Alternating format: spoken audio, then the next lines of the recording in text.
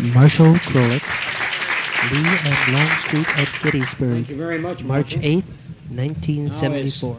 As our custom, And I might add, Margaret, the other turn you day, over to the group. she I'm says not she has writing around shotgun 25 for you. reservations already. And so, There's no questions, good, we'll leave. Situation, those of you... You're not gonna let them get out this easy. Get your reservations in. Warren?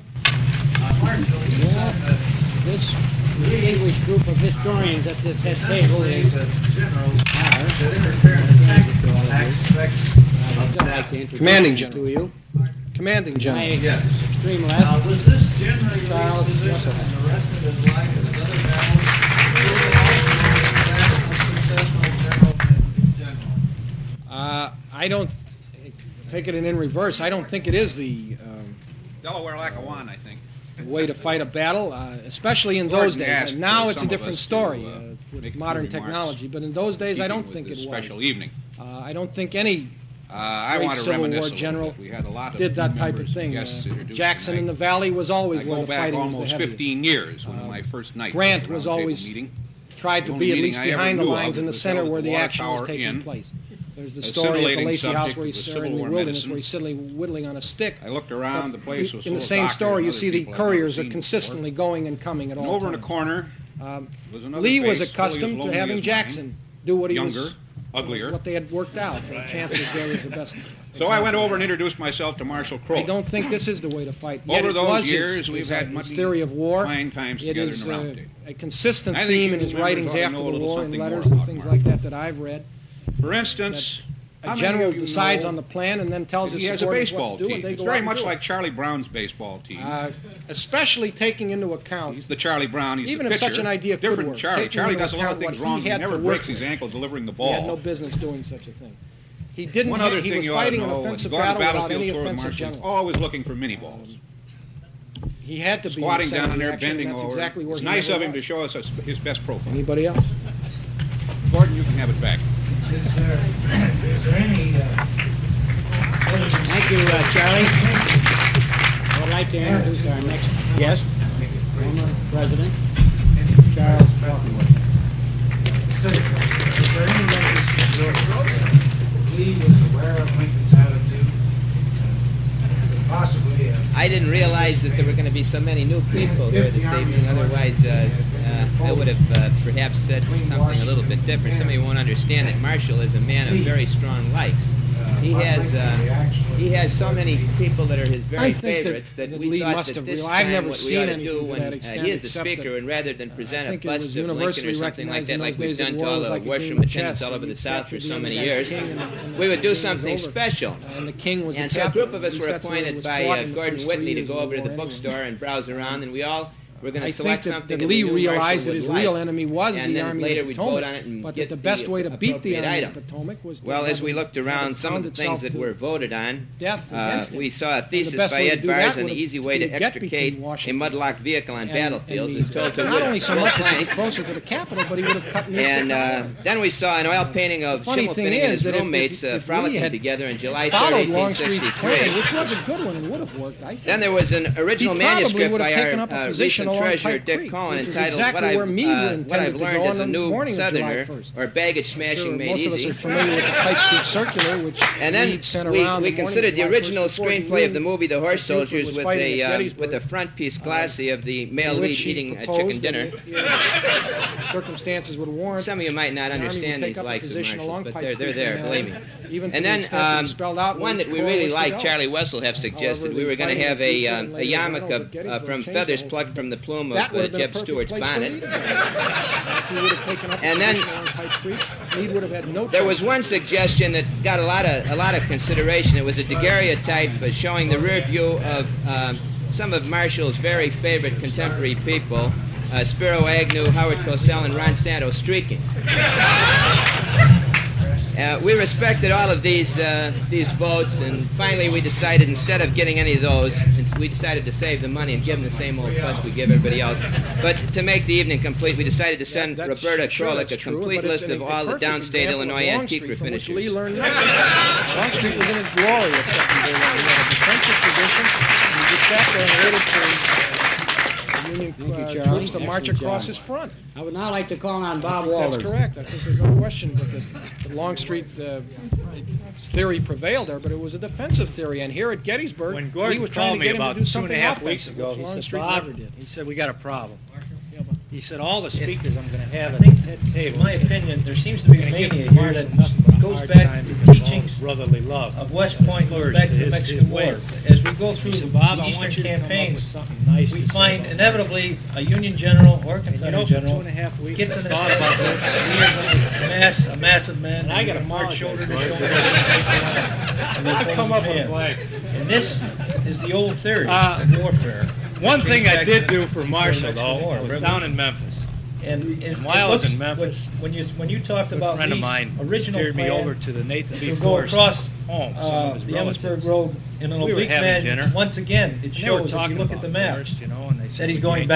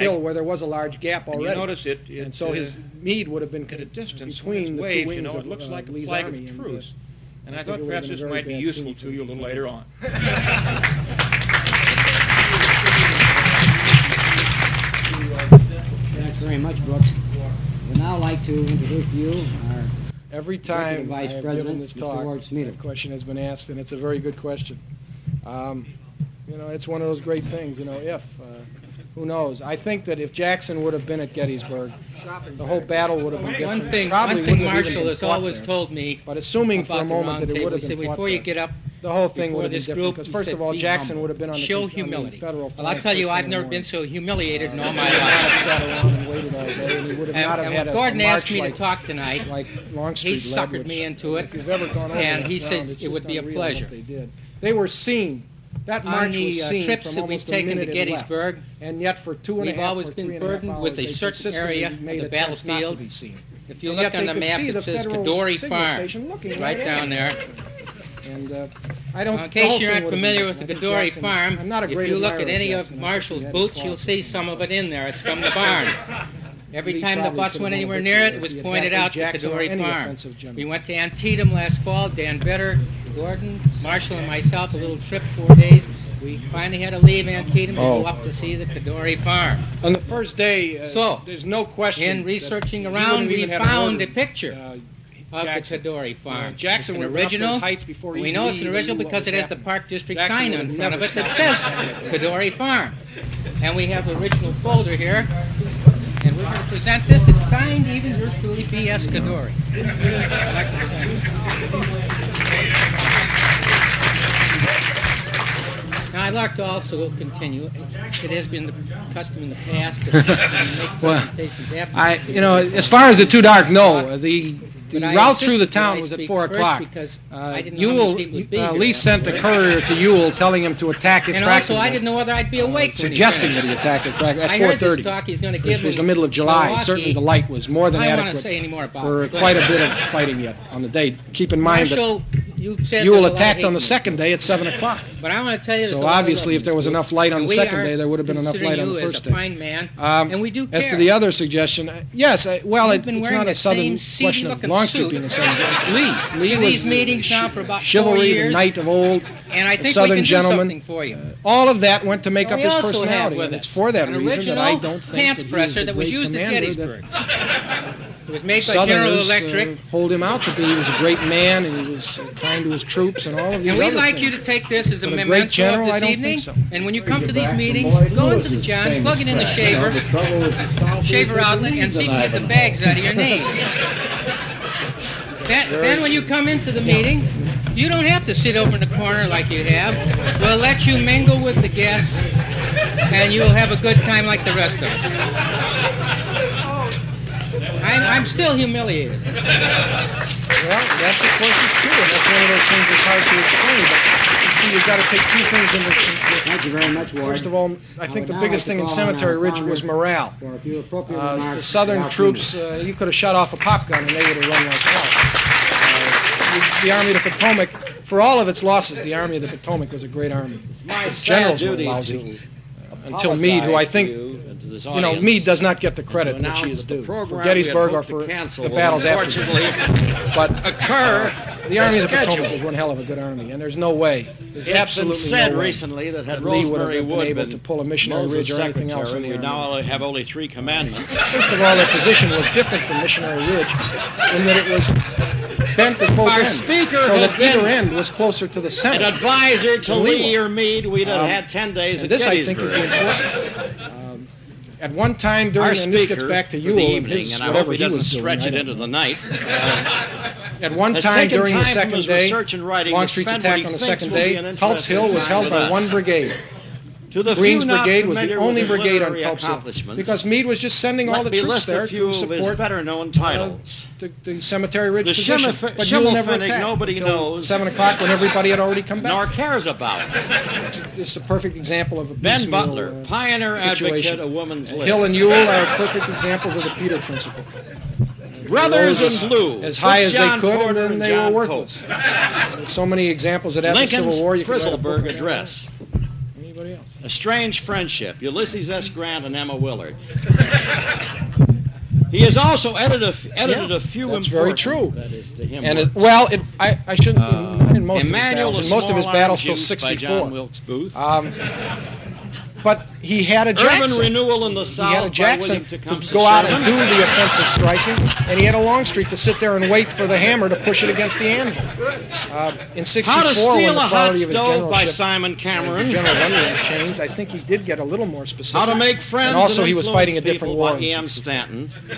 It was trench warfare. it 4 was years interior is a line long warfare, time by and Andrew it was a Johnson. completely different situation. The enemy was attacking him. He really He is didn't also question the discretion or co-author no with Dan discretion was not Weinberg there. of that Discretion is most important work in of the Old offensive Testament, situations, the Book of not in Sickles. defensive situations. And after '64, Lee was Gentlemen, defensive I the entire take time. subdued pleasure in saluting the Civil War Roundtable's answer to The Exorcist.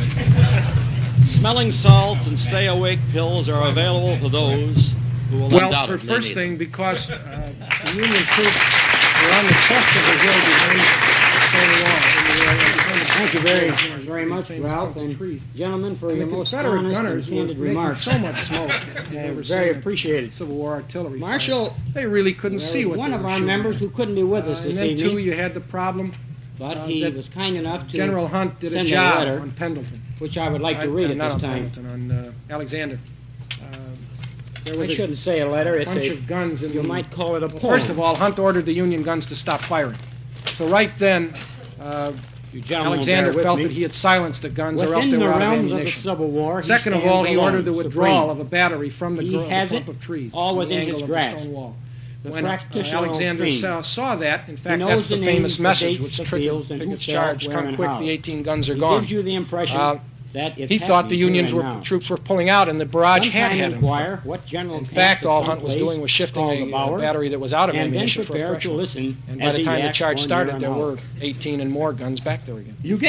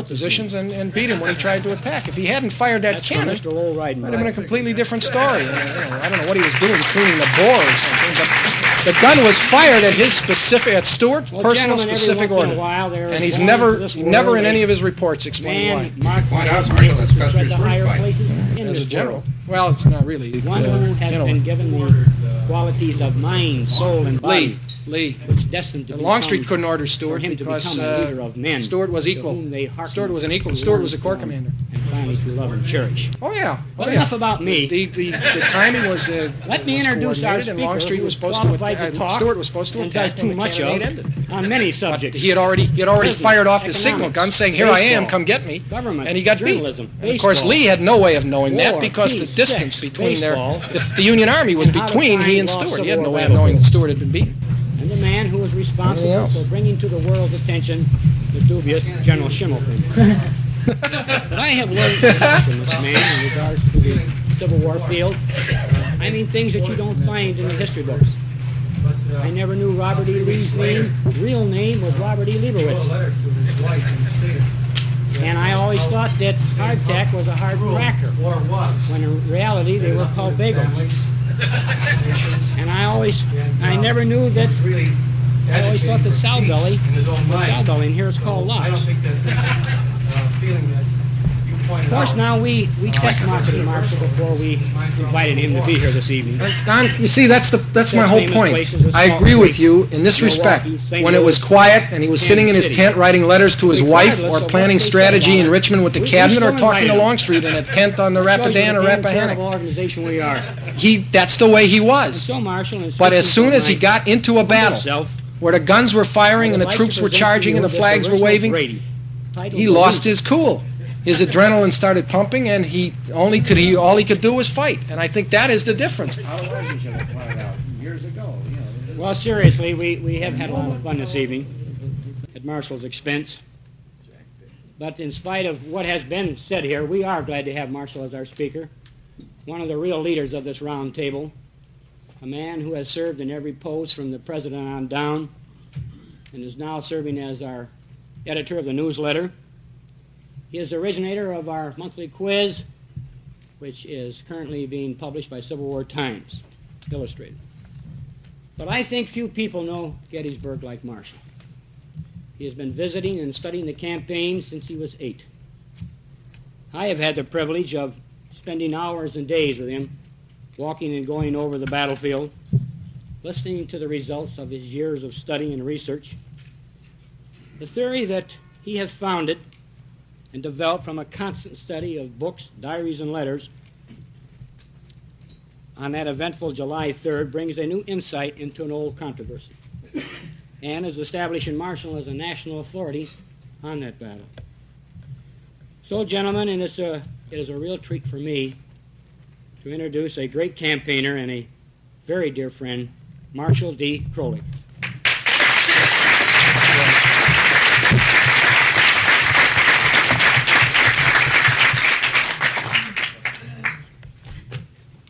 Good night.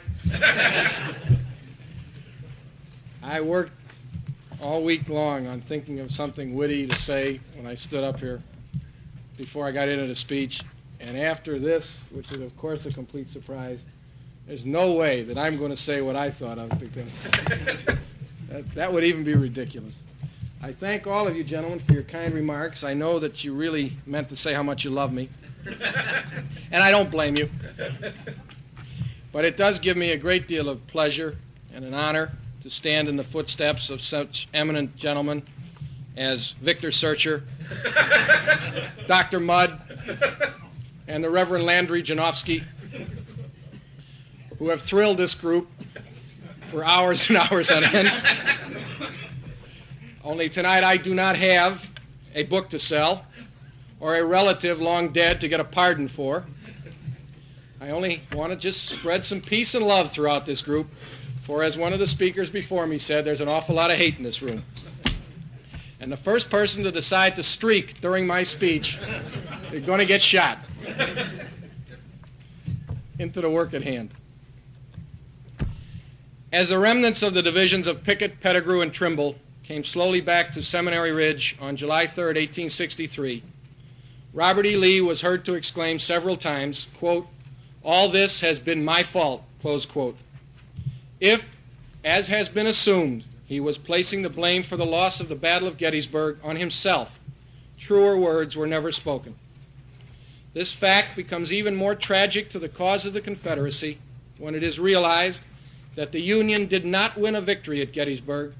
The Army of Northern Virginia lost one. True, the Army of the Potomac fought bravely there, under skillful leadership, but even so, it could have been beaten. In fact, it probably should have been beaten. The answer to why it was not is to be found not only in the events that took place in the various headquarters on Seminary Ridge during those 3 fateful days, but also in the minds and spirits of 3 of the principal actors in the drama. First, Robert E. Lee, second, James Longstreet, and third, the Army of Northern Virginia itself. To begin our examination, we must go back to May of 1863, for it was then, during a month of seeming Confederate glory, that the seeds of defeat in Pennsylvania were sown. The first such seed occurred when Lee won what many have called his greatest victory, Chancellorsville, a brilliant combination of planning and fighting. Yet out of that success came a dangerous sickness, a cancer that was to fester and grow for the next 60 days. The name of this disease was overconfidence, and it struck both the Army and its leader. The men fervently believed in the almost deity of Robert E. Lee. With him at their head, they could not be beaten, and so they would follow him anywhere. Their morale was at its highest pitch. This feeling was returned by Lee to the Army 100-fold, for he began to regard his troops as supermen. After Gettysburg, Lee would realize that this feeling had existed within himself before the battle. On July 4th, 1863, he said to Colonel Fremantle, quote, "I thought my men were invincible," close quote. He wrote in a letter on July 26th, quote, "The Army did all it could. I fear I required of it impossibilities," close quote. And again in a letter to Davis on July 31st, quote, "I alone am to blame in perhaps expecting too much of its prowess and valor," close quote. The second occurrence of importance during that eventful month took place on May 10th. This was, of course, the death of Stonewall Jackson. It triggered a decision by Lee to effectuate a reorganization of his army. The first step was to expand the number of corps from 2 to 3. However, to find experienced and qualified leaders for the Second Corps, once Jackson's, and the new Third Corps, and for the divisions, brigades, and regiments within them, proved a difficult, if not impossible, task. Promotions were made, but few, if any, of the promoted officers had experience in handling larger bodies of men. They did not realize that their old staffs were inadequate in quantity and quality for their increased duties. Many had never before worked with or did not like fellow brigade or division commanders. Lafayette McLaws was to admit after the war that he had never spoken 10 words with Jubal Early and would not know him if he saw him. McLaws and Hood were engaged in a verbal feud. Hill and Longstreet were not on good terms. Ewell had not been with the Army for 10 months, and in fact had only previously served directly under Lee for approximately 30 days. Lee hardly knew him. Under circumstances like these, could the necessary degree of coordination and cooperation be expected to occur? Thus, as it set out on its most important campaign, the Army of Northern Virginia looked at itself as at its peak as a fighting unit. But in another respect, it was at its worst because of poor, untested organization and inexperienced generals. That Lee must have realized this is evident from a letter to Hood written May 21st, 1863, in which he said, quote, "Our army would be invincible if it could be properly organized and officered.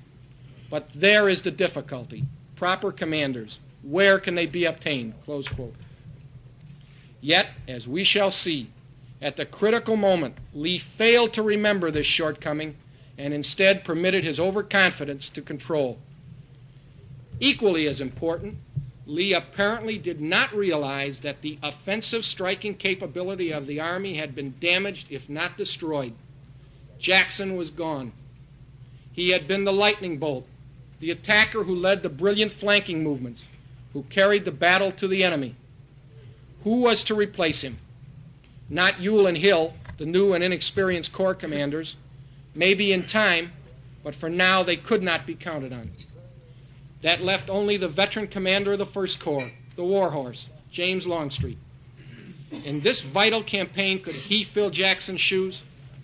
If Lee did not already know that Longstreet's desire for the defensive would dictate a negative answer to this question, a series of events which also occurred in May 1863 should have convinced him and affected not only his opinion of his army, but also his tactics in the future. Longstreet had not been at Chancellorsville. Instead, he and 2 divisions of his corps were returning from the Suffolk campaign, an expedition which had degenerated into little more than a foraging trip. However, it had been Longstreet's first taste of independent command, and despite his poor performance, that sample had greatly increased his opinion of himself as a strategist. His ego was further inflated when on the way back to the Army he had stopped in Richmond and had been invited for an interview with the Secretary of War. Seddon solicited Longstreet's opinions on the Vicksburg situation, and the latter proposed a status quo in the East and West, while he, with 2 divisions, reinforced Bragg for an offensive against Rosecrans. This, Longstreet felt, would draw troops from Grant and Hooker, thus relieving the pressure on Pemberton and Lee. While the Secretary of War did not approve the plan, Longstreet left Richmond feeling that it had become his prerogative to devise as well as to execute, to dictate strategy as well as direct tactics. Rejoining the Army, Longstreet found that Lee was in the process of obtaining government approval for an immediate invasion of the North. Longstreet disagreed and repeated his plan for reinforcing Bragg, but Lee rejected it because of total unwillingness to divide his army in the face of the enemy. There then followed, from May 18th through June 3rd, a series of conversations between Lee and Longstreet, out of which has arisen Phase 1 of the so-called Gettysburg controversy, a debate that has lasted 110 years. Lee explained, as he had to the Confederate cabinet during meetings from May 14th through the 17th, that in his opinion, sending troops from his army to reinforce either Pemberton or Bragg might save Mississippi but lose Virginia. On the other hand, he felt that a successful invasion of the North by the Army of Northern Virginia would accomplish the relief of Vicksburg by drawing federal attention and troops away from the citadel on the river. In addition, it would disrupt federal plans for summer campaigns in Virginia and on the North Carolina coast, would enable the Army to feed itself and capture supplies in areas not previously foraged over, and most important, would encourage the success of the Northern Peace Party, now at a high peak of activity in its efforts to bring about a truce and peace negotiations. Longstreet disagreed, but realized that Lee and the government were determined to carry out the invasion. In Longstreet's own words, as written in Battles and Leaders, quote, "I then accepted his proposition to make a campaign into Pennsylvania, provided it should be offensive in strategy but defensive in tactics, forcing the Federal Army to give us battle when we were in strong position and ready to receive them. One mistake of the Confederacy was in pitting force against force. The only hope we had was to outgeneral the Federals. The war had advanced far enough for us to see that a mere victory without decided fruits was a luxury we could not afford. Our numbers were less than the Federal forces, and our resources were limited while theirs were not." Close quote. Lee listened to this proposal with politeness and tact, partly because it was his nature to do so, and partly because he agreed with the military logic put forth by Longstreet. These same thoughts had been formulated by Lee before conferring with Longstreet. Lee, too, had seen the defensive lessons of Malvern Hill, Groveton, and Fredericksburg, had realized the emptiness of victories like Second Bull Run, Chancellorsville, after which the Army of the Potomac had been able to retreat, refit, recruit, and come out again as strong as ever. Before the campaign began and before Longstreet's pronouncements, it was Lee's intention, 1, to give battle only on ground of his own choosing, and 2, that such battle, probably occurring far from his supply base, would be a defensive one. But in allowing Longstreet to expound in this manner, even though he agreed with him, Lee was wrong. What right does a subordinate have to condition his acceptance of his commander's plan? What right does he have to insist that a campaign be fought his way? Lee should have thanked Longstreet for his views and firmly reminded him that the campaign and any resulting battle would be fought Lee's way, as dictated by Lee's opinion of the existing conditions. By not dressing his lieutenant down, Lee left Longstreet with the proud belief that the offensive strategy, defensive tactics plan was Longstreet's own, and that Lee had promised to obey it.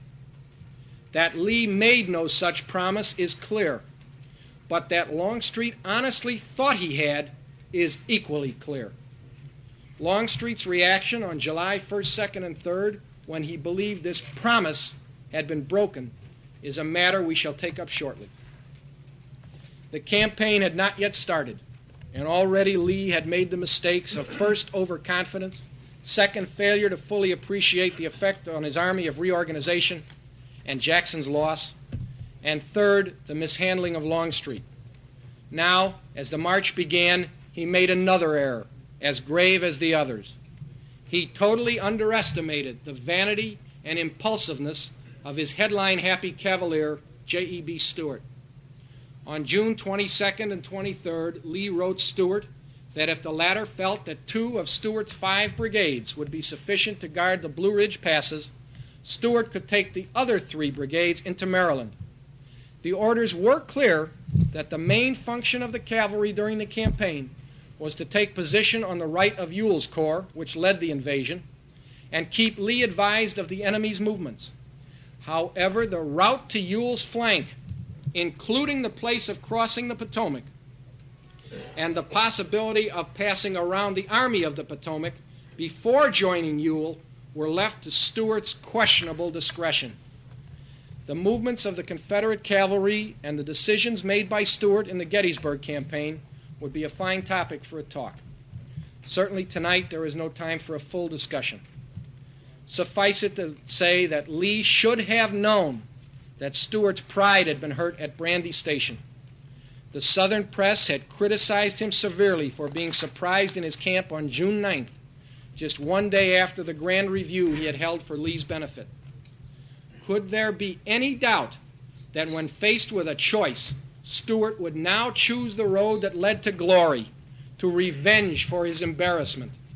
And what could create greater publicity than another storied ride completely around the Federal Army? Only this time his opponent was not the stationary McClellan. Lee should have given Stuart specific, not discretionary orders. He should have tied him to Ewell's flank with a rope if necessary. What could be more important to Lee during this campaign than news of Federal movements? Nothing which could in any way endanger this vital pipeline of information should have been left to chance or to the whims of a gallivanting glory hound. In making this ride, Stuart acted within his orders, but the orders should not have been given. Thus, the primary fault lay not with Stuart, but with Lee. Stuart left the brigades of Robertson and Jones, his weakest, to guard the Blue Ridge and the supply line in the Shenandoah Valley. Only the poorly organized, non-disciplined, independent commands of Jenkins and Imboden traveled with the Army, and Lee failed to even attempt to utilize them for reconnaissance. Imboden was sent west of the Army to forage, and Jenkins traveled ahead of Ewell to scout the advance. Clinging to the daily hope of a report from Stuart, Lee was thus without one word of the location of the Army of the Potomac from the day he lost contact with his plumed crusader until the night of June 28th. On that evening, the spy Harrison reported to Longstreet's headquarters at Chambersburg with the first information that the Union Army was north of the Potomac. In fact, it was in the area of Frederick and South Mountain, threatening the Confederate rear. Lee's reaction was the correct one. He determined to move out of the mountains, where he could not feed his army, and concentrate his scattered forces to the east, thus drawing the Federals away from his lines of retreat and supply, which could have been cut if the enemy had crossed South Mountain. The movements on the 29th and 30th were slow because of the uncertainty of the location of the Army of the Potomac, the overcrowding of the roads, and a heavy rainstorm which fell on the 29th. On the 30th, Pettigrew's brigade of Hill's Corps encountered Federal cavalry west of Gettysburg on the Chambersburg Road and withdrew to Cashtown. By that night, Hill's Corps had concentrated at Cashtown, with Longstreet between that place and Chambersburg. Ewell was on his way back from the York-Harrisburg area with 2 divisions, while his 3rd Division, Johnson, was between Hill and Longstreet. The next day, July 1st, 1863, Heath's division, with Hill's approval, went looking for shoes and found a battle which on that first day just grew like topsy. Lee was on the Chambersburg Road west of Cashtown when he first heard the sound of the guns. He had just left Longstreet, who was waiting for Johnson's division to pass and clear the road. Lee rode forward to Cashtown, where Hill informed him that Heath was under orders not to force an action until he was supported. Continuing on, Lee reached Gettysburg about 2 o'clock and found Heath and Pender engaged in a desultory action. Lee made no attempt to force the fight, as he had no knowledge of what confronted him. However, at 3 o'clock, Rhodes' division of Ewell came in from the north at right angles to the line of battle and attacked. Even though Rhodes was soon heavily pressed by newly arrived Federal troops, Lee denied Heath's request to go to Rhodes' aid, stating, quote, "I am not prepared to bring on a general engagement. Longstreet is not up," close quote.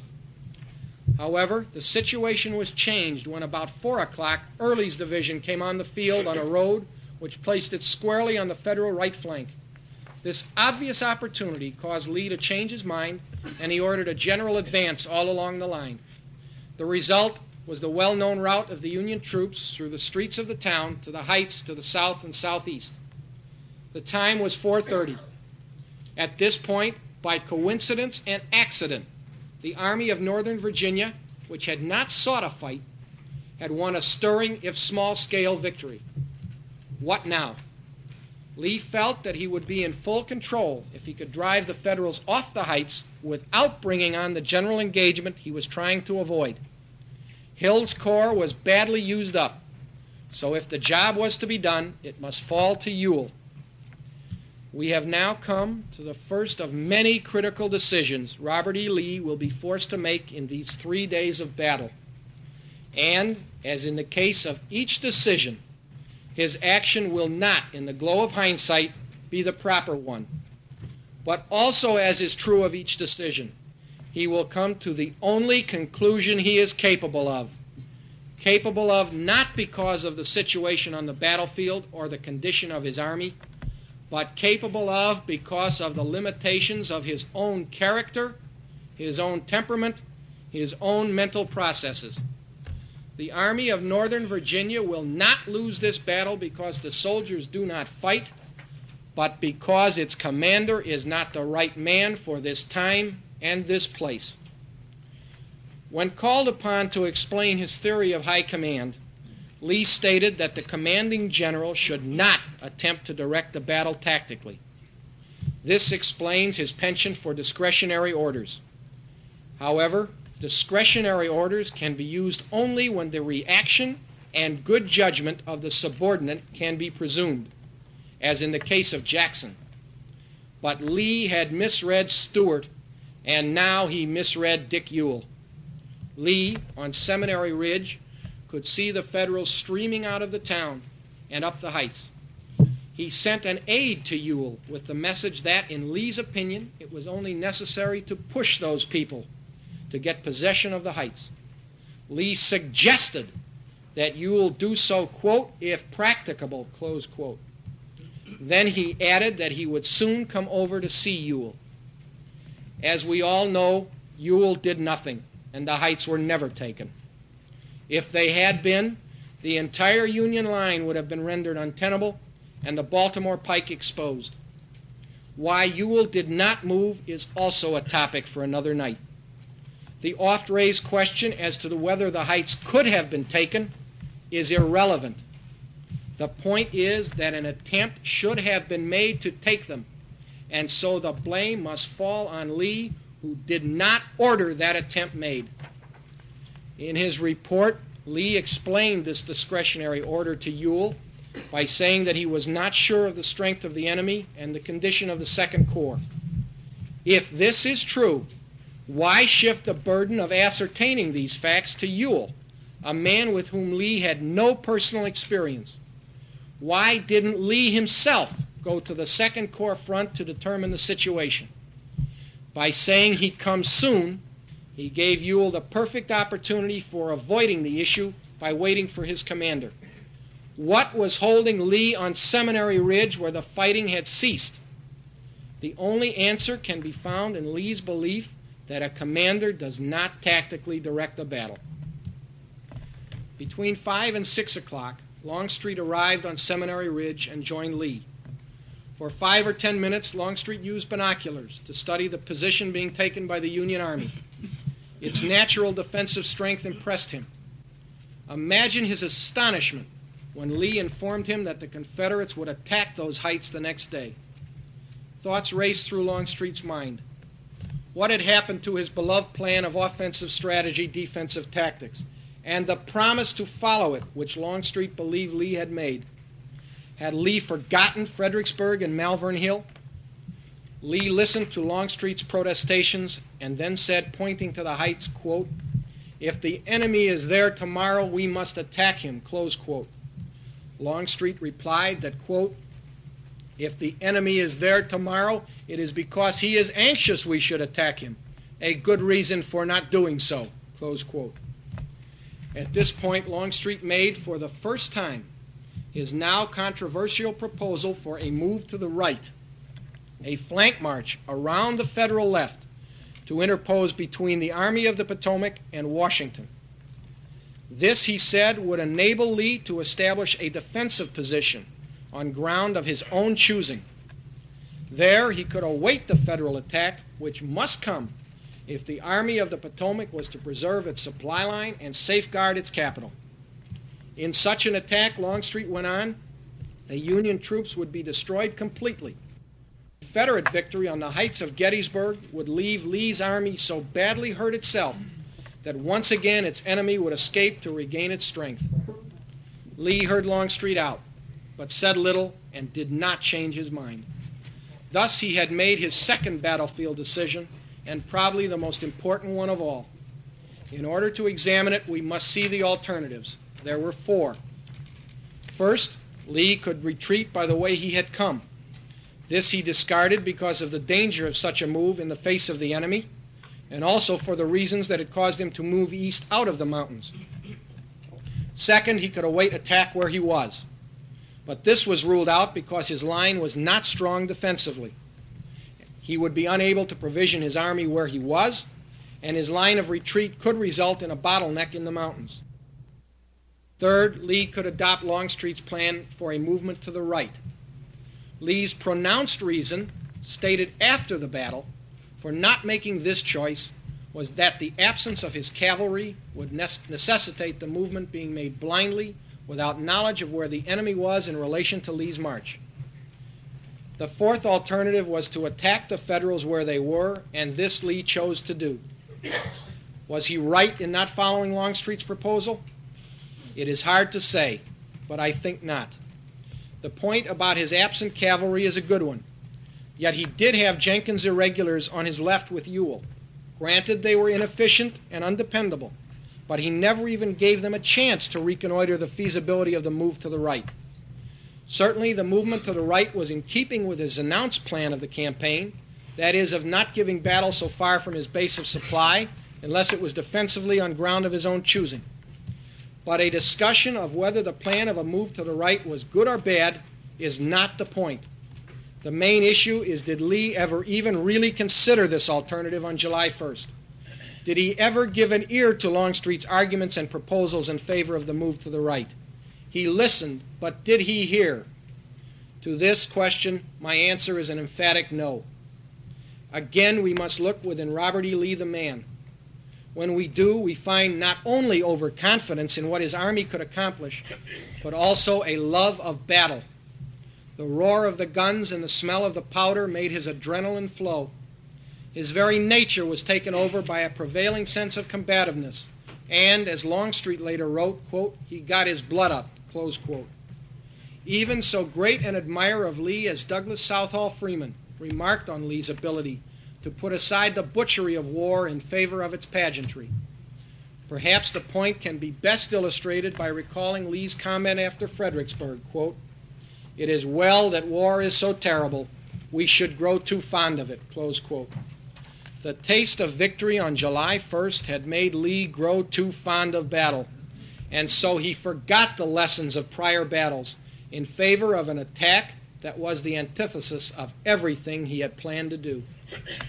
Longstreet finally realized that Lee had made up his mind, and so he lapsed into a pouting silence. Lee questioned him about the whereabouts of his two divisions, Hood and McLaws, but Longstreet gave a vague and almost disrespectful response. Pickett, with Longstreet's 3rd Division, it will be remembered, had been left as a rear guard at Chambersburg, under orders to come up as soon as Imboden's cavalry relieved him. Lee urged Longstreet to hurry Hood and McLaws, as they would be needed the next day. But Longstreet argued that if an attack was planned, it should be made immediately. Lee did not agree, pointing to the lateness of the hour. It was now well past 6 o'clock, and the fact that he wished to wait until Longstreet's troops were up. At this point, Lee and Longstreet parted, a disgruntled Longstreet riding back to his men, and Lee finally making the promised visit to Ewell on the left. When Lee reached 2nd Corps headquarters, it was dusk, about 7:30. He sat down to a meeting with Ewell, Early, and Rhodes, but no reference was made to the failure to take the Heights that day.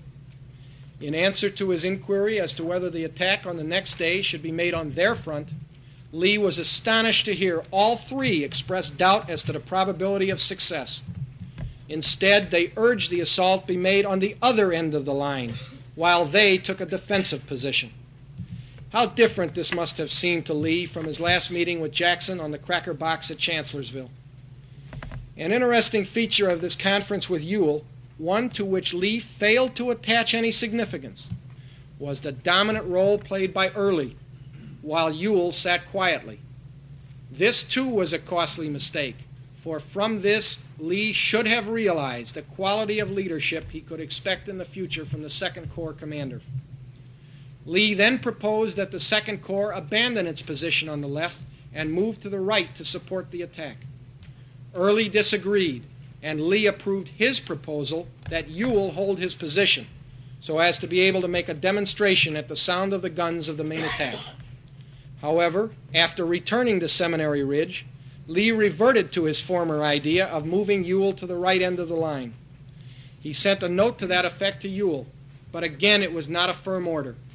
Instead, only if Ewell was of the opinion the 2nd Corps could not be used to advantage where it was, should it be moved. Ewell felt he should stay where he was, and he rode to Lee to tell him so. Lee consented, and the basic plan for the 2nd day was established: an attack on the right coupled with a demonstration on the left.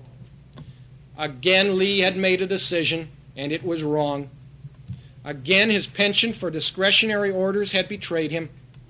He had let a subordinate, whose performance had already been disappointing, talk him into maintaining a concave line over 6 miles in length, a line where communication between the wings was almost impossible, thus making coordination a hopeless dream. Also, as his headquarters was in the center, and he was sure to be in the area of the main attack on the 2nd, it put Lee completely out of touch with his inexperienced 2nd Corps commander, who was obviously dominated by the irascible Jubal Early.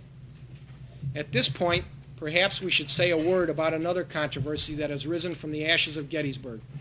That is the theory that Lee ordered Longstreet to attack on the right at sunrise on the 2nd day.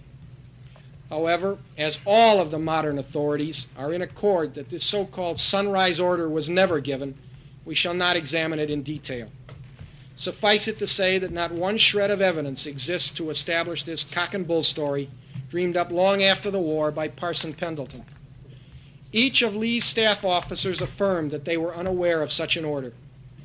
How could Lee have given the order to Longstreet when, subsequent to his parting with Longstreet on the night of the 1st, Lee discussed with the 2nd Corps officers where the attack should be made? Finally, how could Lee have considered making an attack at dawn with troops that were not even on the field the night before? Those troops, the divisions of Hood and McLaws, had camped the night of July 1st at Marsh Creek, approximately 4 miles from Gettysburg. They were under orders issued by Longstreet that night to speed their march the next day so as to arrive at the battlefield as soon as possible. The head of their column reached Seminary Ridge about daybreak, 6 o'clock on the 2nd. Longstreet himself had reached Lee's headquarters at 5 o'clock. Immediately he began to argue for the cancellation of the attack plans and the adoption of the plan for the movement to the right. Lee, who was to suffer from an intestinal disorder all that day, refused to change his mind, and Longstreet again reverted to a bad humor, sulking noticeably. Lee stated that he had already sent out a reconnaissance party to the right under the command of Captain Johnston of his staff and was awaiting its return. At this point, Hill and then McLaws joined the conference. After much discussion, it is probable that Lee vocalized his decision to have Longstreet lead an attack on the right with Hood and McLaws, and that Hill was to join in as the assault moved to the left. The attack itself was to follow the Emmetsburg Road, thus striking Cemetery Ridge obliquely north of the Round Tops. The apparent time of this decision was approximately 8 o'clock. In his 3 written accounts of the battle, Longstreet has stated variously that this plan was formulated at 9 o'clock, 10 o'clock, and 11 o'clock. Glenn Tucker, in his defense of Longstreet, has accepted the 11 o'clock version. I cannot agree.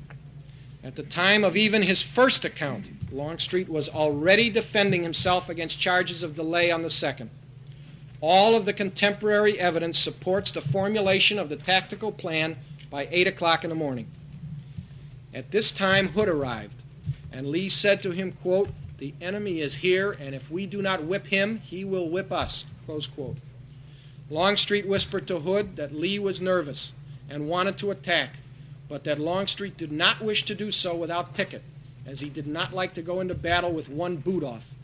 Certainly this remark indicates Longstreet's state of mind at this time and his antagonism to the attack. Lee then began to discuss the plan with McLaws, who, misinterpreting Lee's remark about the time of Johnston's reconnaissance, which had already begun, indicated he wished to go along. Hearing this, Longstreet snapped that he did not want McLaws to leave his division. Lee then indicated on a map that he wanted McLaws to commence the attack from a position perpendicular to the Emmetsburg Road. Longstreet contradicted Lee by telling McLaws to place his troops parallel to the road, thus making a frontal instead of oblique attack on the ridge. Lee quietly corrected Longstreet and reiterated his desire on the matter. Johnston, having now returned, reported to the group his findings, which indicated nothing that would cause a revision in the plan. At 9 o'clock, Lee rode off to see Ewell to coordinate the proposed demonstration by the Second Corps, leaving Longstreet to commence his dispositions. During the conference just ended, Lee has again made serious mistakes. He has entrusted the major attack to a defensive-minded general who does not agree that it should be made. In fact, Longstreet has repeatedly argued against it. In so doing, Lee has selected as his spearhead 2 divisions who have just reached the field after a night's rest of only 2 hours and who still face an intricate march to reach their jumping-off point. Wouldn't the better choice have been Anderson's division of Hill, which was already in position on the present right flank? Even more important, he has endured without rebuke an attitude by Longstreet that bordered on insubordination. A stern reprimand might have snapped Longstreet back to his proper duty of prompt obedience to orders. Is it any wonder that upon Lee's return to his headquarters at 11 o'clock, he finds that other than bringing up his artillery, Longstreet has done nothing? The march of his troops has not even begun. What occurred during those 2 hours has never been explained. Still failing to censure Longstreet, Lee does take the initiative by ordering Longstreet to proceed to the attack. However, Longstreet reminded Lee that Law's brigade of Hood's division is not yet up and requested permission to wait for it, an estimated delay of 45 minutes. Lee consented and then rode off to view the situation in his front. Law arrived by noon and the march of the 2 divisions began. What occurred during that march is also an unexplained area of controversy, if not slapstick comedy. Lee had placed Captain Johnston at Longstreet's disposal with the instructions that Johnston was to lead the march by a route that would be hidden from the Federal signal station on Round Top.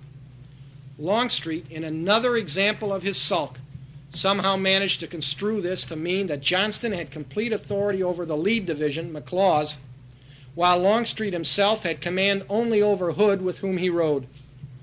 The whole incident degenerated into a series of halts and countermarches. a trial and error procedure during which somehow Hood managed to pass McLaws and take the lead at times. In any event, it took 3.5 hours to cover the 5 miles involved. Tucker, again attempting to absolve Longstreet of blame, states the march did not start until 2 o'clock, thus taking only 1.5 hours. A review of all the contemporary evidence does not permit me to agree with him. The question can be raised, did Longstreet delay the march once it began? I think not. But he and Lee must share the responsibility for this fiasco. Lee assigned Johnston to guide the march, apparently without bothering to ascertain whether Johnston knew the route. He did not.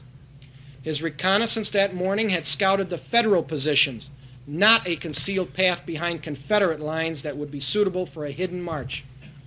Once Lee had determined his course of action, his first move should have been to secure the proper route by sending out a party to plot the way. Longstreet himself, as commander of the troops involved, should have made certain before starting out that he was being led by a competent guide who knew exactly where he was going. He let his anger and disagreement with the plans obliterate from his mind his responsibilities. When McLaws, who was now back in the lead, finally reached his designated position, he found a totally different picture than what he had been led to expect. Instead of his overlapping the Union flank, which he thought would be resting somewhere in the air on Cemetery Ridge, as Johnston had reported it was at 8 o'clock that morning, McLaws was staring at the front of a strongly posted Federal line running from a salient on the Emmitsburg Road at the Peach Orchard through the Devil's Den to the base of the Round Tops. The Union line overlapped McLaws. Again, basic staff work had been totally neglected by Lee and Longstreet. Instead of posting observers at the planned point of attack to watch Union movements, the two Confederate leaders had blithely assumed that the Federals would stay all day in the same position they had occupied at sunrise. And yet, with all of their mistakes, the good luck of the Confederates was holding. To understand why, we must examine the map. When Johnston made his reconnaissance, the Union left was on Cemetery Ridge, some distance north of Little Round Top.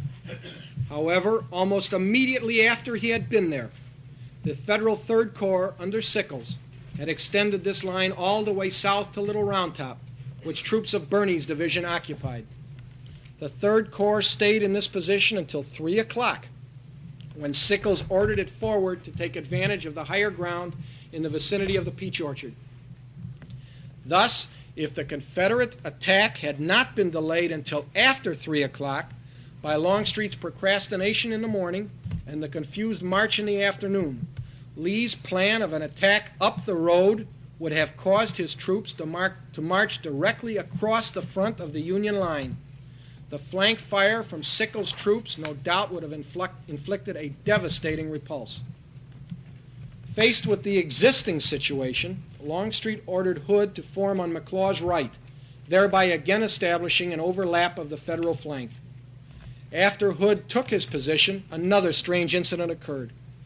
From where he was, Hood had ascertained that no Federal troops were south of Round Top. More importantly, he could see the apparently unguarded Union wagon train behind the eminence. Hood immediately requested that Longstreet suspend the attack and allow Hood to pass around Big Round Top, attack the wagons, and get in the Federal rear. Here was Longstreet's golden opportunity. Was this not, on a smaller scale, his beloved theory of a move to the right? Lee's plan had been based on a situation that no longer existed. Surely Lee, if notified, would realize this and cancel the attack Longstreet had argued so hard against. Yet here, Longstreet changed to an attitude of strict obedience, thus exhibiting the depths to which his pouting had sunk. Without even communicating with Lee, whom he must have known was with Hill, Longstreet denied Hood's request, stating, quote, "General Lee's orders are to attack up the road," close quote. Hood could not believe his ears, and 3 more times he sent the same request to Longstreet, but each time the reply was the same without any attempt to contact Lee. Finally, at 4 o'clock, Hood gave up and ordered the attack to go forward. Perhaps we should note at this point that although Longstreet could not have known this, both the Federal 5th and 6th Corps were closer to the wagons than Hood was, and if Hood had received the permission he sought, in all probability he would have been destroyed. The partial success of the attack is well known, as the Federal line was pushed back to its original position on the ridge. However, taken as a whole, the action on the second day was a total failure for the Confederates, and once more the blame must fall on Lee. He had again left the tactical direction to a subordinate. Why was he not with Longstreet at the point of attack so he himself could have examined and evaluated the change of situation? What good could he do by being at this time on Hill's front where no action was immediately anticipated? As long as he was with Hill, Lee must certainly shoulder the responsibility for the failure of more than 2 or 3 brigades of Hill's troops to join in and hammer home the attack. Most contemporary observers, including Longstreet, cited this lack of cooperation by Anderson's division as the major reason why a total victory was not obtained. Also, Ewell was to have made a demonstration at the sound of Longstreet's guns, yet Ewell did nothing until long after Longstreet's attack had ended, thus enabling Meade to transfer troops from one flank to the other as needed. Where was Lee to compel Ewell to act at the proper time? In fact, there is little record of any activity by Lee and no record of orders sent by him during the fighting that day. Once the attack began, he seems to have become strictly a spectator without purpose or function. Can this be the proper role of an Army commander? On the night of July 2nd, Longstreet, contrary to his custom, did not go to Lee's headquarters. However, Lee did have a very welcome visitor in the person of the mounted marauder. Stewart had finally arrived on the field late that afternoon. Another arrival at the same time was Pickett with his division. In his report of the battle, Lee claimed that he gave orders that night to both Longstreet and Ewell to renew the attack the next morning. He specified no exact time. Longstreet denied that such orders were ever given. It is known that Ewell, under orders or not, planned to attack on the left at dawn, but the Federals beat him to it and pushed him back in a spirited assault. Longstreet certainly did not act as though he had been ordered to attack. On the night of the 2nd, he sent scouts out to reconnoiter past the Confederate right flank, and they reported no Federals in the area. The next morning, Lee rode to Longstreet's headquarters, and as soon as he dismounted, Longstreet related to him what his scouts had found. Then, unbelievably, Longstreet revealed that without consulting Lee, he had already drafted orders for his beloved movement to the right. Vigorously, he presented the details of his plan and the arguments in its favor. Even more unbelievably, Lee again listened without voicing any reprimand, either for Longstreet's failure to even prepare for an attack or for his preparation of unauthorized orders. When Longstreet was through, Lee verbalized his conviction that the proper course of action was an attack on the Union left center by the whole First Corps. According to Longstreet, Lee then pointed towards Cemetery Ridge and said, quote, "The enemy is there and I am going to strike him," close quote. The size of the force indicated by Lee for the attack was 15,000 men. Longstreet continued to argue, stating that not less than 30,000 men could successfully execute the assault. At this point, Lee finally showed impatience with further discussion, and Longstreet turned away to begin the arrangements. Soon, however, he was back, this time to protest the composition of the attacking column. He stated that Hood and McLaws were the right flank element of the Army, had no supports, and had been badly hurt by the fighting the day before. Therefore, he insisted they not be included with Pickett. On this point, Lee let Longstreet prevail. Lee designated Heath's division under Pettigrew and half of Pender's division under Trimble to replace Hood and McLaws. Longstreet was far from satisfied with this one concession, but nonetheless proceeded to prepare. To reduce the time needed to assemble the troops for the assault, the path of the charge was moved to the left, so that the target point was almost directly in the Union center. The farthest stretch of military logic cannot justify Lee's decision to make this attack. What could have possessed him to attempt with only 15,000 men a charge of 1,400 yards over open fields? the Federal troops would have a clear field of fire, and their artillery on Little Round Top and Cemetery Hill would have a field day enfilading the Confederate lines. All prospect for cooperation from Ewell had been eliminated by his heavy fight and defeat that morning. Again, the answer to Lee's determination must be in his overconfidence in the ability of his troops and in his spirit of combat, his love for the pageantry of lines of men crowned by a sea of battle flags moving forward to face the foe. Whether on the third day Lee considered seriously to move to the right is very doubtful. If he did not, he was wrong. It certainly would not have been difficult to steal a march on Meade, especially with Pickett's unfought division available to take the lead. The old excuse of the lack of cavalry to scout the way was no longer valid, for Stuart was up at last. Yet Lee sent him to the left to pass the Union flank there, not to the right to find a position between the Army of the Potomac and Washington. To make the prospect for success even dimmer, the organization of the charge was a comedy of errors. For this, the blame must rest on Lee and to some degree on Longstreet. The decision by Lee to utilize the divisions of Heath and Pender showed a complete lack of attention to the facts. Both units had been badly hurt on the first day, and both had lost their commanders. The designation also by Lee of Longstreet as the general in charge of the attack is incredulous. His fervent opposition to the plan was obvious. His mood that morning was noticeably one of black gloom. He was to admit later that never in his life was he as despondent as on July 3, 1863. Longstreet had absolutely no confidence in the move he was directing. In fact, he was certain of defeat. Under these circumstances, even a drummer boy would have been a better choice than Longstreet. On the debit side of Longstreet's ledger is the failure to properly supervise the positioning of the brigades for the assault. This must have been due to apathy brought on by his mood. As a result, the left of the column, which was composed of weak troops who would be exposed to heavy enfilade fire, consisted of only one line, while the center had two. In addition, Longstreet never communicated with Ewell or Hill as to what support he expected or could expect from either.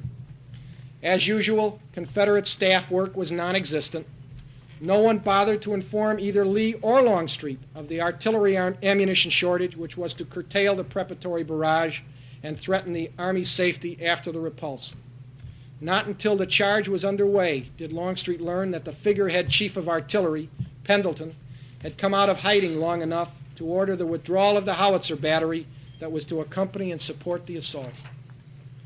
The story of the charge and its defeat is well known to all. Thus, we have come full circle to where we began, with Lee acknowledging the fault was his, and so it was. The repulse on the third day finally opened his eyes to what he himself had done to his army and to his cause. Certainly in his defense, it can be said that each of his subordinates had performed poorly. Stuart was lost. Hill was sick, as he was to always be at the time of battle. Ewell was indecisive and easily dominated. And finally, Longstreet, who, although usually right in theory, had sulked and pouted like a spoiled child, thus failing in his duty as an officer to obey to the best of his ability the orders of his superior. But over it all had been Lee, and his sins were the worst. Overconfidence, inability to control his emotions, failure to exercise sound military judgment, failure to decisively direct and control his subordinates so as to eliminate their faults. The indictment goes on and on, but added up, it spelled defeat for brave men who, if properly led, might have won a victory that could have changed the course of the war. Thank you.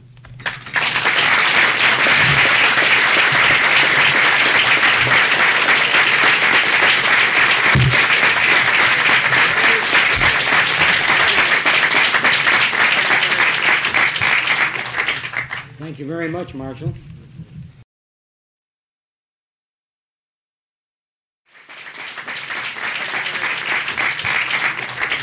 Thank you very much, Marshal. Now, as our custom, we're going to turn you over to the group. I'm not riding shotgun for you. There's no questions. Good, we'll leave. You're not going to let him get off this easy. Warren? Marshall, you said that Lee did not believe that generals should interfere in the tactical aspects of battle. Commanding generals. Commanding generals. Yes. Now, was this generally Lee's position in the rest of his life and in other battles? Is it also that of successful generals in general? I don't take it in reverse. I don't think it is the way to fight a battle, especially in those days. Now it's a different story with modern technology, but in those days I don't think it was. I don't think any great Civil War general did that type of thing. Jackson in the Valley was always where the fighting was the heaviest. Grant was always tried to be at least behind the lines in the center where the action was taking place. There's the story at the Lacey House where or in the wilderness where he's sitting whittling on a stick. But in the same story, you see the couriers are consistently going and coming at all times. Lee was accustomed to having Jackson do what he was, what they had worked out. Chancellorsville is the best example of that. I don't think this is the way to fight. Yet it was his theory of war. It is a consistent theme in his writings after the war, in letters and things like that I've read, that a general decides on the plan and then tells his subordinates what to do, and they go out and do it. Especially taking into account, even if such an idea could work, taking into account what he had to work with. He had no business doing such a thing. He was fighting an offensive battle without any offensive generals. He had to be in the center of the action, and that's exactly where he never was. Anybody else? Is there any evidence to show that Lincoln's attitude towards Washington, I make it pretty well known, any Confederate threat to Washington, the city of Washington, is there any evidence to show that Lee was aware of Lincoln's attitude and could possibly have anticipated if the Army of Northern Virginia had been interposed between Washington and Lee, what Lincoln's reaction would have been towards Lee? I think that Lee must have realized. I've never seen anything to that extent, except that I think it was universally recognized in those days that war was like a game of chess. You captured the other guy's king, and the game was over, and the king was the capital. At least that's the way it was fought in the first 3 years of the war, anyway. I think that Lee realized that his real enemy was the Army of the Potomac, but that the best way to beat the Army of the Potomac was to have it pound itself to death against him. And the best way to do that would have to be to get between Washington and Meade. Not only so much as to be closer to the capital, but he would have cut Meade's supply line. The funny thing is that if Lee had followed Longstreet's plan, which was a good one and would have worked, I think, he probably would have taken up a position along Pipe Creek, which is exactly where Meade intended to go on the morning of July 1st. I'm sure most of us are familiar with the Pipe Creek Circular, which Meade sent around the morning of July 1st before he knew that Buford was fighting at Gettysburg, in which he proposed that if circumstances would warrant, the Army would take up a position along Pipe Creek in Maryland, even to the extent that he spelled out where each corps was to go. However, the fighting of Buford and later of Reynolds at Gettysburg changed the whole thing. But that would have been a perfect place for Lee to go. And if he would have taken up a position along Pipe Creek, Meade would have had no choice but to attack him. You started your comments shortly after that at Chancellorsville. But I think you should have started with a comment on this. That the first time Lee allowed Longstreet to talk back to him, procrastinate, was at the second battle at Bull Run, when Longstreet came up perpendicular to Jackson. It took him something like 3 hours before he launched his attack. Sure, that's true, but it's a perfect example of Longstreet from which Lee learned nothing. Longstreet was in his glory at Second Bull Run. He had a defensive position, and he just sat there and waited for the Union troops to march across his front. I think that's correct. I think there's no question but that Longstreet's theory prevailed there, but it was a defensive theory. And here at Gettysburg, Lee was trying to get him to do something offensive, which Longstreet never did. Marshall? Yeah, Bob. I think, in my opinion, there seems to be a mania here that goes back to the teachings of West Point goes back to the Mexican War. As we go through the Eastern campaigns, we find inevitably a Union general or a Confederate general gets in his head that we are going to mass a mass of men and we're going to march shoulder to shoulder and we're going to break the line of the opposing man. And this is the old theory of warfare that dates back to before the Mexican War, the Revolution. And it looks when you talked about Lee's original plan to go across the Emmitsburg Road in an oblique manner, once again, it shows, if you look at the map, that he's going back to the Mexican War. And if you look at Pope at Manassas, and if you look at Grant in '64 at Cold Harbor, it's the same thing all over again. And I think if we look at that in the light, that these men are reflecting back to past teachings. And it has a lot to do with it. I would agree, and I think you even take it one step farther, and again, you can find a criticism of Lee, and he never, at least at Gettysburg, didn't realize that he couldn't afford the type of losses that Grant could afford in '64. And yet, the massed battle was exactly the way he fought, and the golden age of conflict. I think it should be interesting to point out too that the Confederates did have one piece of very bad luck on the morning of July 2nd. When Johnston made his reconnaissance, he got to the area of the Cemetery Ridge at about 8 o'clock. He found it, the southern end of it, near the Round Tops, unguarded. Nobody there. But the strange thing was that half hour was the only time that there was nobody there. If he had gotten there at 7:30 or at 8:30, he would have found Union troops there. During the night, that area was garrisoned by Geary's division of the 12th Corps. They were ordered by Meade to go over to Culp's Hill when they were relieved by Sickles. But Geary misunderstood the orders, and he thought that he was supposed to leave immediately without waiting for Sickles. And he did. He left. He leaves. Johnston comes, finds nobody there. Johnston leaves, and Sickles comes. So only during that 1/2 hour was there nobody there. Just one question. Assuming that Hood had gotten his ill-advised attack off on the wagon train, do you think it really would have changed Lee's strategy, seeing Hood's command wiped out, considering that he continued to base his attacks on the hopes of shattered troops continuing to do the impossible? I don't think that, first of all, I don't think that Lee would have changed his opinion.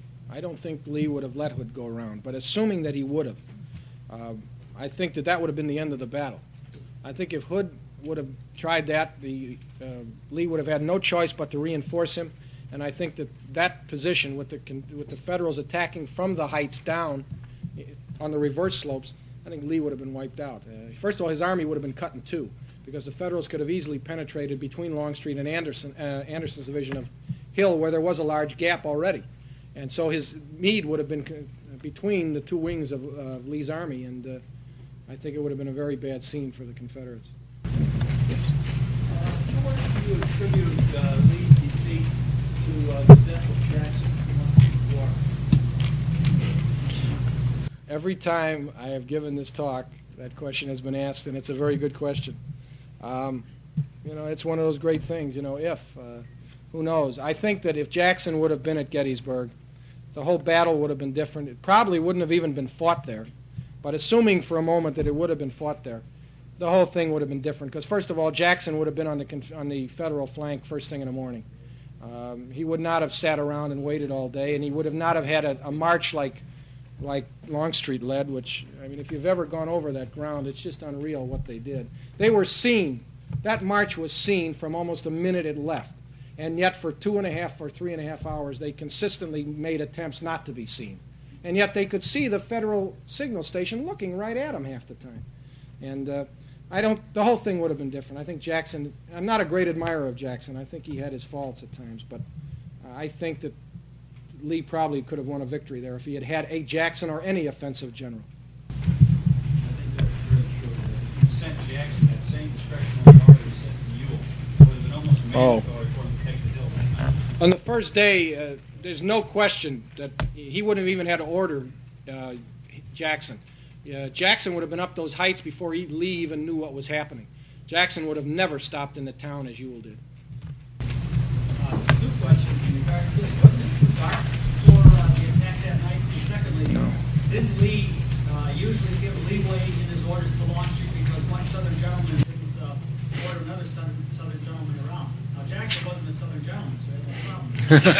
Well, as far as the too dark, no. The route through the town was at 4 o'clock.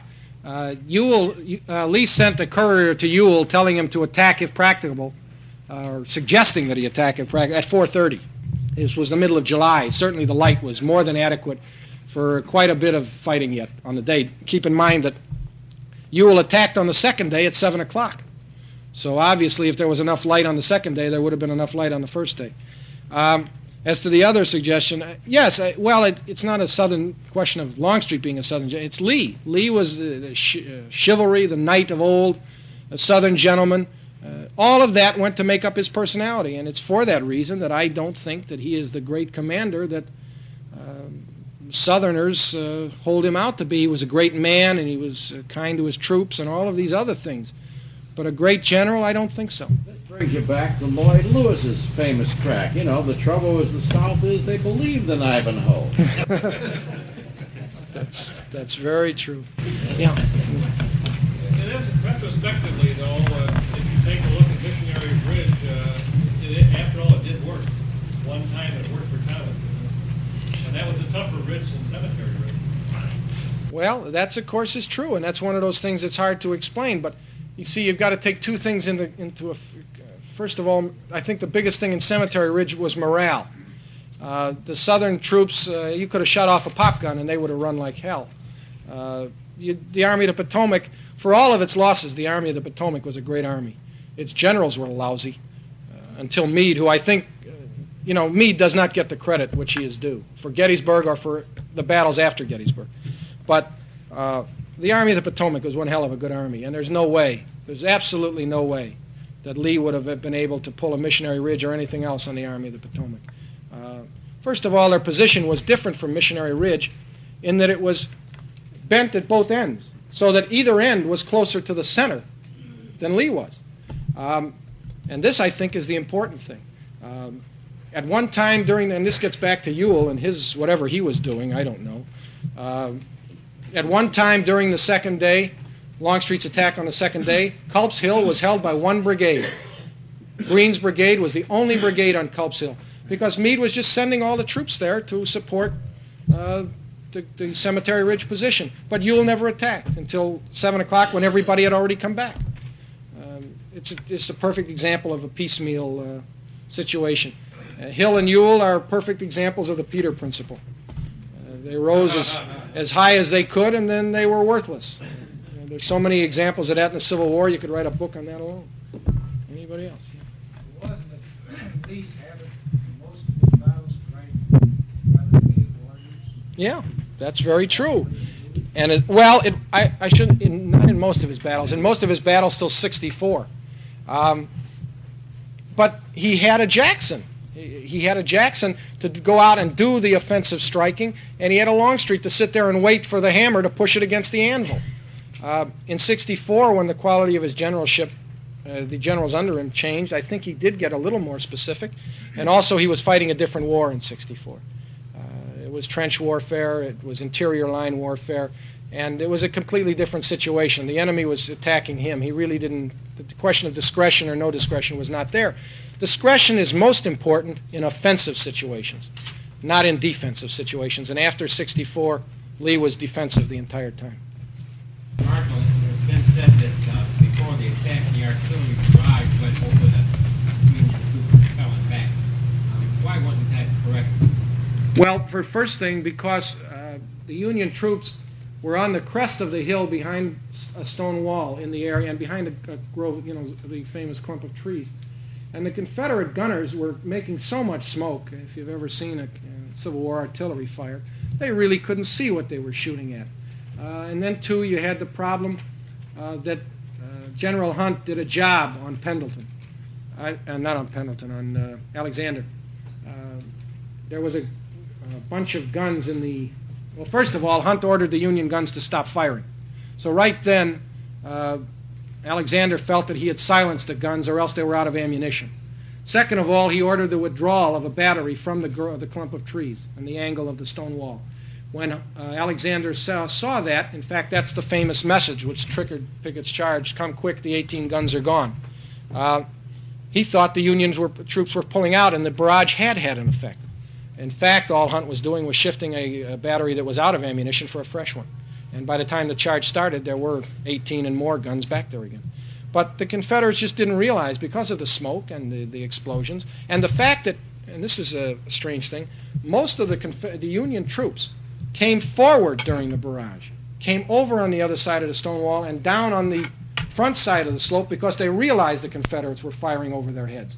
And they laid down in the grass and in the fields, and the Confederates just didn't see them there. Marshal, in the further examination of the lack of initiative on the part of people like Hill and Buell, comment. Both of them were fresh from the tender mercies of command by Stonewall Jackson, where initiative on the part of a commander was liable to get the guy court-martialed. A long history of it going back to Kernstown. I don't think that this kind of a commander builds a general who will use initiative. It's very, very true, and a good point, Charlie. Another thing is that Jackson was very closed-mouthed. He never shared with his subordinates the orders that he had received. They didn't know what he was doing. They had no idea. If Jackson had ever been well, it's a perfect example at Chancellorsville. Jackson intended to continue to attack and to try and interpose between the Union Army and the river to cut off their retreat. But nobody knew that's what he wanted to do, so nobody did it. Of course, Hill was shot, and there was a void of command there, but nobody knew that's what he intended to do. He never told his subordinates, so they never had an opportunity to participate in the planning, to take initiative, to learn how to exercise discretion. It's a very good point. They weren't trained for it. Dan? I think the difference in the frontal attack between Missionary Ridge and Gettysburg was artillery. At Gettysburg, the Federal artillery did a mass annihilation, but at Missionary Ridge, the Confederate artillery had to fire down through their own troops, which they couldn't do to try to, and they were intermingled with Federal troops and try to silence the Confederate artillery completely. An excellent point. That's right. Another question on this. Was there any attempt to coordinate the cavalry attack, which was supposed to circle around the Union Army, come in from the other side, with Longstreet? Oh, yes. Was he aware of it? Oh, yes. He sent Stuart around to the back, to the East Cavalry battlefield, solely for the purpose of attacking from the rear, as Longstreet Pickett was attacking from the front. The only problem with that is that Stuart got his rear end whipped by Gregg and Custer, and he never got around to the rear. Well, first of all, Stuart, in another exercise of his brilliance, and I'm no Stuart fan, he got up on a position on the ridge up there, and instead of, hiding the fact he was there, he fires off a cannon. For what purpose has never been explained, but he fired off a cannon.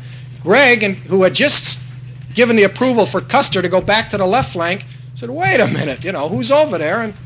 And Gregg and Custer took up their positions and beat him when he tried to attack. If he hadn't fired that cannon, it might have been a completely different story. And, I don't know what he was doing, cleaning the bore or something, but the gun was fired at Stuart's personal specific order. And he never in any of his reports explained why. You should point out, Marshal, that's Custer's first fight. As a general. Well, it's not really. Hanover. Who ordered Stuart to attack? Was it Longstreet? Lee. And Longstreet couldn't order Stuart because Stuart was equal. Stuart was an equal. Stuart was a corps commander. Was it coordinated? Oh yeah. The timing was coordinated, and Longstreet was supposed to Stuart was supposed to attack when the cannonade ended.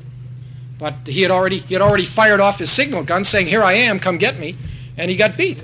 And of course Lee had no way of knowing that because the distance between the Union Army was between he and Stuart. He had no way of knowing that Stuart had been beaten. Anything else? I can't agree with your opinion about Lee's feeling of war. You may quote it in Fredericksburg, but about 3 weeks later, he wrote a letter to his wife and he stated how cruel war was, that it uprooted families, nations, and he was really agitating for peace in his own mind. So I don't think that this feeling that you pointed out was universal in his mind throughout the whole war. Don, you see, that's my whole point. I agree with you in this respect. When it was quiet and he was sitting in his tent writing letters to his wife or planning strategy in Richmond with the cabinet or talking to Longstreet in a tent on the Rapidan or Rappahannock. That's the way he was. But as soon as he got into a battle where the guns were firing and the troops were charging and the flags were waving, he lost his cool. His adrenaline started pumping, and all he could do was fight. And I think that is the difference. Otto Eisenhower pointed out years ago, this is true. The moment,